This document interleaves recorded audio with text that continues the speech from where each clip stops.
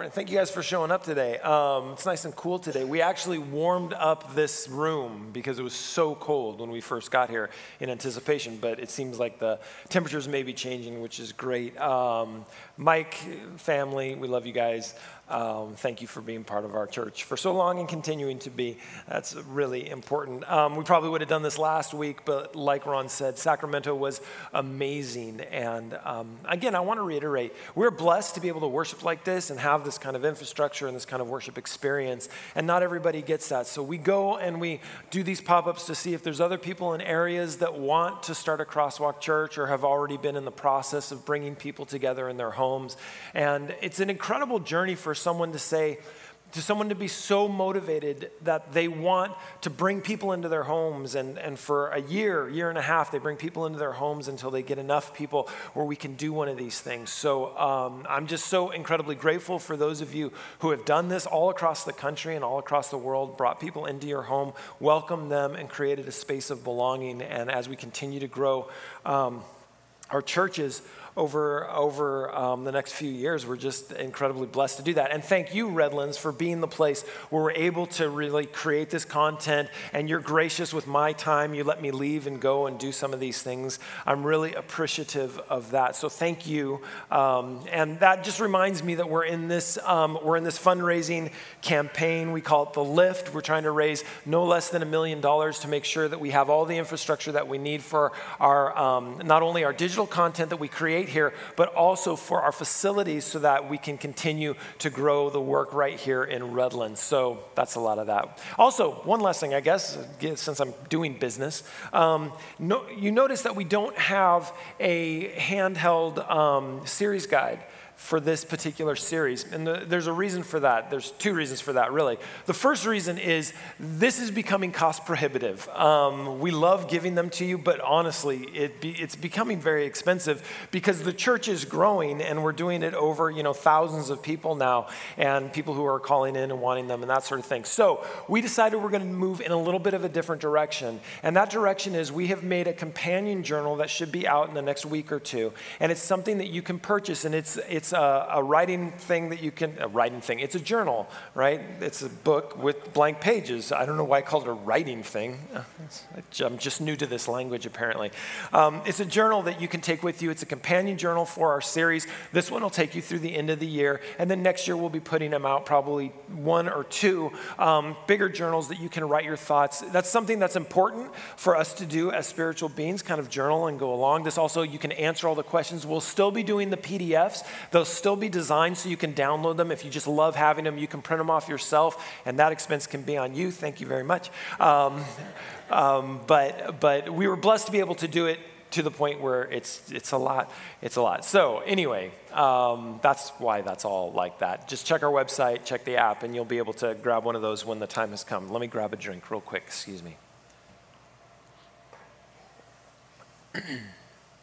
Okay, so we are in a new series, and it is called Unbroken, as you can see. And why are we doing a series particularly on mental health and faith? That is what we're leaning into for the next 5 weeks.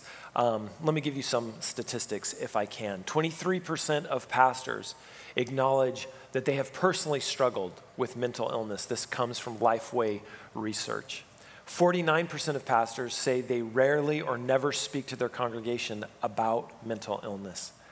27% of churches have a plan to assist families affected by mental illness. 27%. That means 73% of churches don't have any sort of plan to deal with people who are dealing with mental illness or struggling with mental health. 65% of church-going family members of those with mental illness want their church to talk openly about mental illness. 59% of those actually suffering from mental illness say the same. They want their churches to talk about this. 53% of churchgoers with mental illness say the church has been supportive. Well, that's good, but 47% haven't said the same thing. 76% of churchgoers say a close acquaintance or family member has died by suicide. 32%. 80% of pastors say their church is equipped to assist someone who is threatening to take his or her own life. By the way, you know that mental health issues are often underreported, so chances are these numbers are a little bit skewed. 92% of pastors say their church is equipped to care for a family that has experienced the suicide of a loved one. 4% of churchgoers who lost a loved one to suicide say church leaders were aware of their loved one's struggles. 4%. Can you believe that? That's it. 68% of Americans feel they would be welcome in church if they were mentally ill. Only 68%. 35% of Americans say mental illness could be overcome with Bible study and prayer alone. So we've got some talking that we need to do. So we're going to talk about it. Now, I want to preface this whole thing by saying a couple things. Number one, I am not a mental health professional. I'm a pastor. I'm trained pastorally and theologically. That is my wheelhouse. So you can come to me, certainly, if something's going on in your life, and my first move will be to listen, to pray, and refer you to a mental health professional. Because I don't want to take responsibility for something that I don't know. I also don't want to steer someone in the wrong way. So as we talk about this series, as we go through and talk about mental health and faith in this series, one of the things that I'll probably do is lean on to the God piece of it and the God part of it, while continually helping you move towards an understanding of a healthy outlook on mental health and mental illness, as well as what we can do as a church to circle around folks who are going through these kinds of issues, as well as making sure we're always pushing you towards professional help. I just want to be clear on that. So how do we begin? Right? And if you have not read the series guide yet, you need to go back this afternoon and read the series guide that Pastor Patty wrote particularly for this first week. Pastor Patty, and I'm not saying anything that he hasn't said, has dealt pretty significantly with an anxiety disorder. And so he walks us through how he's feeling about that. And one of the things he does in the series guide, and I'm using some of his material, but not all of it, is talk about the myths when it comes to mental illness, particularly the myths that we have within the church when it comes to mental illness. And so we're going to talk about a few of those. One of the myths that we deal with within the church world is that people say mental illness just doesn't exist. And this continues to be a problem in the church, right? It's hard to believe, but it's still here. The reason why people say faith can fix it, right? Sometimes it's this hypermasculinity that we see. And so people don't want to go get help, and they just downplay the idea that there is mental illness that they need to deal with at all. Sometimes, and we'll talk about this later, it's the idea that if you just pray, you can pray the sickness away. These are myths that we have to deal with. And so this idea that mental illness doesn't exist, obviously we've got a problem with that. Right? Because we know that it does. Many of us have been through counseling, continue to go through counseling. Many of us have dealt with depression. We've dealt with anxiety. We've dealt with lots of different things, right? Suicidal ideation. So I think the first thing that we have to recognize is that just like a spiritual journey, a mental journey or an emotional journey is something that has peaks and valleys. It's something that is sometimes beautiful and sometimes very difficult. And so we need to recognize that it is a myth that mental health doesn't exist. Another myth that we deal with is that everyone has it all together. And I'm really glad that Pastor Patty included this one. Because you understand that church is like 1 hour of our lives, and we can all look pretty good for 1 hour of our life. We come to church and we see other people and we're like, man, they must have it together. You know, this has been exacerbated significantly through social media.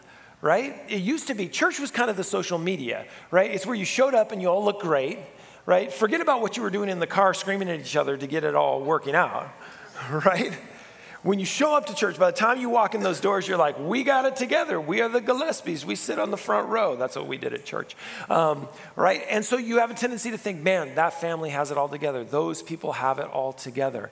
We can put up this good front. Social media does the same thing. You know what I have been incredibly annoyed by, and I apologize if you're one of these people, but I've been incredibly annoyed by the overuse of filters on social media. Some of you do not look like you do. You show up, I'm like, wow, you're way different. Like you have a nose, a bridge of a nose. Like some of you are, not you, it's the other ones. Right? Let's not go crazy. And so I know that sometimes filters show up and you don't even mean to. Every once in a while I'll take a picture of myself and think like, I look really good. And then I look in the mirror, I'm like, who's that one? It's not me. Listen, the problem is we're putting up a front that then other people are making unreal assumptions about us. And sometimes we want that, I suppose. But that's not reality. It is a myth that everyone has it all together. I have this really beautiful picture of my family in Norway. And we're out in front of, I don't think it's a fjord, but it's this beautiful valley. There's this lake and this massive rock thing behind us. And we're standing there and we look so beautiful. It was such a mess that day. We had traveled we traveled for like 36 hours to get there. I was waking my family up to take pictures because it was so beautiful. They were so angry at me. And but the picture looks great. And all the comments are like, oh, what a wonderful family. You must be having a wonderful time. We were not having a wonderful time. No one was having a wonderful time. I was mad at my children. My children were definitely mad at me. My wife did not want to get back in the car. It was a hot, hot mess. But that picture, oh, it looks like we had a good time in Norway. We did eventually, just for the record. But we didn't win that picture. So the problem is we have a tendency to base what we feel on the inside by what people look like on the outside. And that's really dangerous because A, we don't really know what they're going through. And B, to assume that everybody has it all together makes us feel worse about what we're dealing with. I think probably a much better assumption is that everybody's dealing with something and some are really good at covering it up. So make sure you are not making decisions about your insides based on someone else's outside. Another myth. You just need to pray more and let it go. And this is a refrain that we hear many times from Christians. Let go and let God. Let Jesus take the wheel, right? These cliches can be incredibly damaging. Now, that's not to say God's not in the midst of this, and that's one of the things we're going to deal with today. Right? What God does in the midst of how we're dealing with our mental health issues. But to just fall on this myth does a couple things. To fall on those cliches does a couple things. Number one, it minimizes what people are going through. Because sometimes, if you're dealing with a significant anxiety disorder, you can't let it go. That's kind of the whole point of your anxiety disorder, right? You can't let it go. You're dealing with things and you're dealing with them over and over and over and over and over and over and over and over and over again to the point where it almost paralyzes you. Right? But the problem is we've got scripture that actually sounds like that. So what do you do with Philippians 4, 6, and 7? Don't worry about anything. Instead, pray about everything. Tell God what you need and thank him for all he has done. Seems like a simple solution. Pray, tell him what you need, let it go, knowing God will handle it. It continues, right? Then you will experience God's peace, which exceeds anything we can understand. His peace will guard your hearts and minds as you live in Christ Jesus. Listen, guaranteed peace. No fuss, no muss. But what happens when it doesn't work that way? Does it mean that you don't have enough faith? Does it mean that you don't trust enough? Listen, I understand when I say it, you're like, no, of course not. Except that we say this to people sometimes, not knowing that that's what we're saying, not knowing that that's what we're giving. And so it's not that Scripture lies. Of course not. And it's not that there's not a peace that surpasses understanding, and there's not a peace that sometimes you have in the midst of a storm. But what happens when you don't have that peace and things don't seem to get better? Well, we still pray because that's a continued admonition for us. And of course we want to leave it up to God, but sometimes we don't even know what to pray. Sometimes we are so stuck in the midst of a mental health crisis that we're not sure what to do. Paul struggled with things like this, it seems like. And so this is why he says in Romans 8:26, listen, and the Holy Spirit helps us in our weakness. For example, we don't know what God wants us to pray for. We don't even know what to pray. But the Holy Spirit prays for us with groanings that cannot be expressed in words. Now this is nice to know. That when we're in the midst of something that we're dealing with, when we're in the midst of something that we can't seem to find that peace, we're frustrated. We're frustrated even with God. The Holy Spirit is willing to pray for us. He's willing to make our pain known to God. in a way that is coherent, even beyond what we understand of what we're going through, right? And I sort of hate that this text says the Holy Spirit helps us in our weakness, because we have a tendency to look at neurodivergence or mental illness, if you will, or mental health, or when we're struggling with it. We have a tendency to look at it like a weakness. But I know neurodivergent people who their neurodivergence has become an incredible strength in their life. It's given them incredible empathy. It's given them a way to look at the world that I don't see the world through. So I wish we didn't use this term weakness, but I think you understand. Paul was struggling too. And Paul got to the point where he didn't know what to pray. And Paul recognized, listen, maybe sometimes I just have to be present in front of God and let the Holy Spirit say the words that I don't even know. Because it sounds like Paul was struggling that hard. So like I said, I'm not a mental health professional, so I'm not here to give therapy and to help you understand how to get through it necessarily. My work is in the theology, right? Is in who God is. So the question I have to ask, and I think I'm more prepared to answer, is where's God in our mental health? If God doesn't fix it, why not? And shouldn't he just be fixing everything? It's funny, we say this sometimes, and particularly when it comes to like emotional issues or mental health issues, Christians have a tendency to say, well, God's just going to fix it. Well, there's some other things I'd like God to fix in my life. You know what I would like? I would like abs. I would like abs. I would like beyond a six-pack. Like I want to be one of those people that has like a 10-pack where like they take off their shirt and you go, I didn't know there were muscles there. How do you get those? How does that happen? You laugh because nobody expects God to give me abs. I mean, did you? Right? I don't have them, just to be clear. But you're like, yeah. Like, you didn't have to tell us that. We're so clear on that with you. But it's weird because we don't expect God to give us abs, right? But then we wonder why God's not healing a mental health issue that we're having. Right? So does that mean God is absent? Does that mean God isn't engaged in your mental health, or he isn't engaged in your health at all? What does God do? I mean, I believe there are times when God heals miraculously. By the way, I want to leave room for that. I don't know how to control it. I don't know why God does it sometimes and doesn't. I also want to make sure that we all understand that sometimes when people say God healed me, sometimes that's true. Maybe not all the time, right? We have to leave room for sometimes the body heals itself or the mind, But I do want to leave room for God to heal like that. I mean, I don't know that every claim of God's healing is real, but I do want to leave room for that. But what does God do that we can really be clear on? So I think it's three things. And this is what I want you to take home today. I think God listens, God understands, and God stays. Right? I think this is what God does for us. Is this enough when it comes to our mental health and well-being? Maybe, but let's break it down a little bit. First, God listens. Have you ever had a good listener in your life? Somebody who's just really good at hearing you?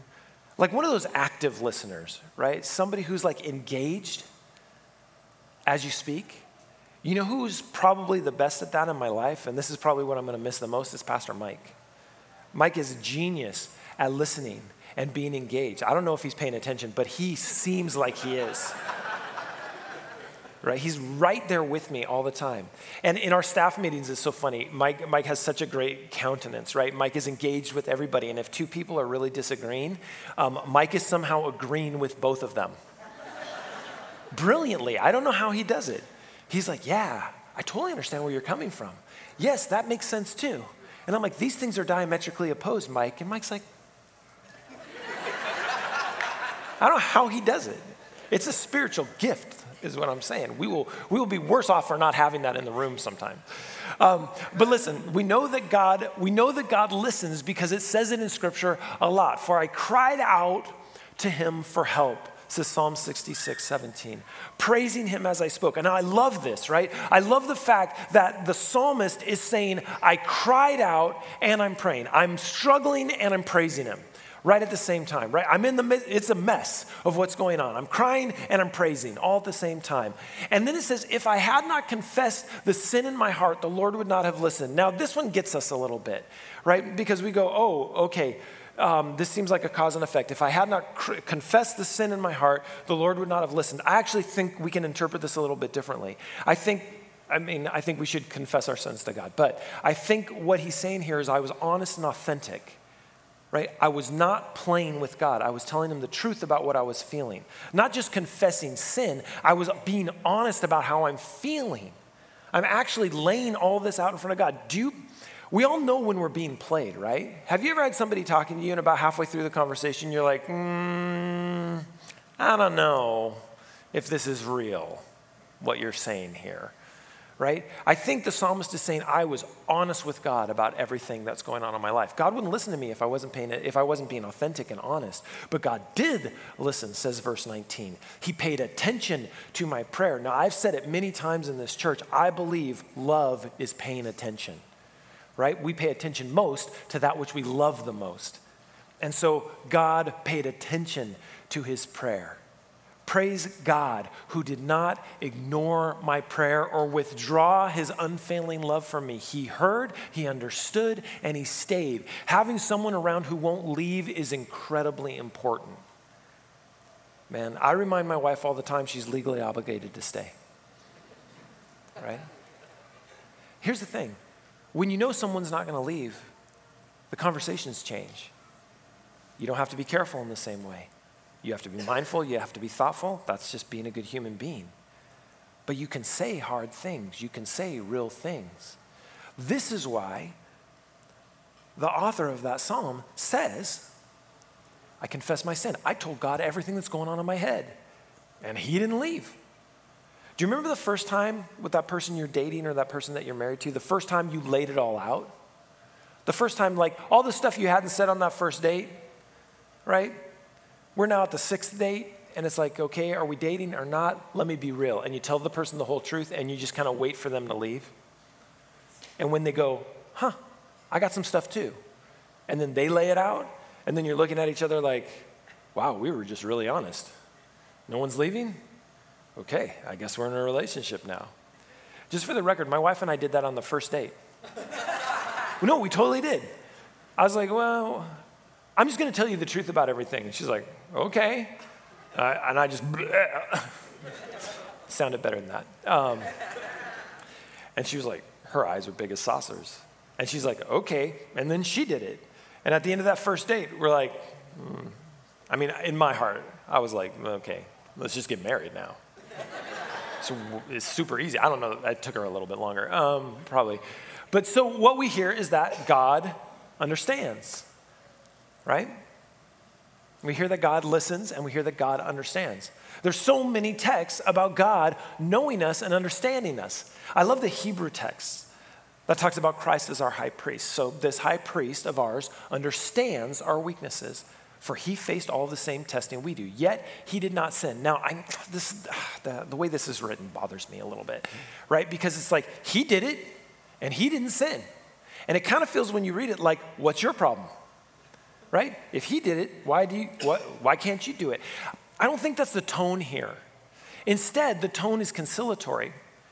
Our high priest is advocating for us because he knows how hard it is.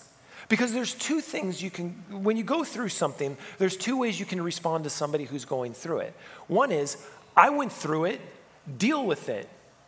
Or the other way is, I went through it, I know how hard it is, let me help. Right? You can do one of those two things. And I think in this tone that we see in Hebrews, it's the author saying, hey, he went through it, so he understands. He was able to make it through. We might not in the same way. And then he says, because he did that, because he was able to get through it, let us come boldly to the throne of our gracious God. There, we will receive his mercy, and we will find his grace to help us when we need it the most. It continues on, right? You can come to God because he's been through it and he understands it. So when you walk boldly in front of God, He goes, yeah, I totally get where you're coming from. The tone remains because Jesus is our high priest. He understands how hard this all is. He gets being depressed, needing time away, being disappointed to the point of exhaustion and distraction, Garden of Gethsemane, which we talk about later on in the series. Right? So why can we boldly go before the throne of grace? Because that's what grace is. Giving us something that we didn't necessarily deserve, but yet still giving us hope, understanding, and still staying. You know the story of Esther. Esther, when she walked in front of her husband, was not sure. She was not sure he would extend that scepter so that she would live, so that she could advocate for the Hebrews. Right? But we get to walk boldly in front of the throne of grace, knowing who God is. Right? And he doesn't leave. He just stays with us. Listen, if God listens, understands, and stays, what does that mean for us? Does it make a difference at all? I would say yes. It means that we have a baseline of love in our lives. It means that we have a love that doesn't leave, that is ever present within our life. Now, we may not always feel it, but it also means that this love, this baseline is a fact, not a feeling. Sometimes we don't feel loved. Sometimes we don't feel loved by our partners. Sometimes we don't feel loved by our kids. Sometimes we don't feel loved by our parents. Sometimes we don't feel loved by God. But while we will struggle with feeling that love and steadfastness is not always there at times, it doesn't change the fact of his love. Right? We can know that the baseline of our lives is that we are loved by a God, we are listened to by a God, and we are understood by a God, and he is not going anywhere. It means that while we struggle, our God is still with us.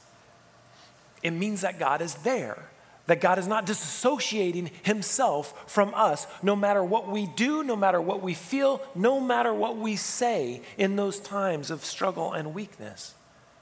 It means that his love is not contingent. It means his love for us is not contingent on our love for him. Our love is always contingent, but God's love is not. Therefore, we will abuse it. Therefore, we will deny it. Therefore, we will ignore it. And we will take it for granted. But his love does not leave us. We know we're going to make these mistakes. And you know what? God knows it too. But he's still not going anywhere. So, what is it like to live with a non-contingent love? It doesn't just fix the problems, but it means that love is there in the midst of the problems. It is the hope that we need when we can't find hope. It is the air that we breathe when we feel like we're drowning. It is the reality that we will distort and the view that we can't always see, but it will be the constant in our lives. But what happens when we can't see that love, when we can't feel that love, when we can't touch that love? What happens? You know what happens? Nothing. Our interactions don't change it. The way we see it or feel it or experience doesn't change the fact of God's love. So in the end, this is what we understand. That you are heard, that you are understood, and that God is with you. Throughout this series, we're going to deal with a lot of stuff. We're going to deal with things like demon possession. We're going to deal with suicidal ideation. We're going to deal with some really tough stuff. But I want you to understand this. The baseline of it all is that God hears you, he understands you, and God is not going anywhere. And when you're in the depths of that depression, when you are wrestling with the horns of that anxiety, when you are struggling to keep your head above water, This is the baseline you can believe in. Even if you don't feel it and you can't touch it and you can't see it, just hold on and believe that these things about God are true. Let's bow our heads. Heavenly Father, we sang a song earlier that says, I didn't know where I had left myself, but you know where to find me. This is because you've been the constant in our lives. And so, Lord, not just as we talk about mental health and faith, but as we experience what it means to be struggling and still be faithful. I want to thank you first and foremost for being a God that listens, a God that understands, and a God that stays. Lord, sometimes that is the only thing we have to hold on to because we don't feel it, we struggle with believing it, we can't see it. But Lord,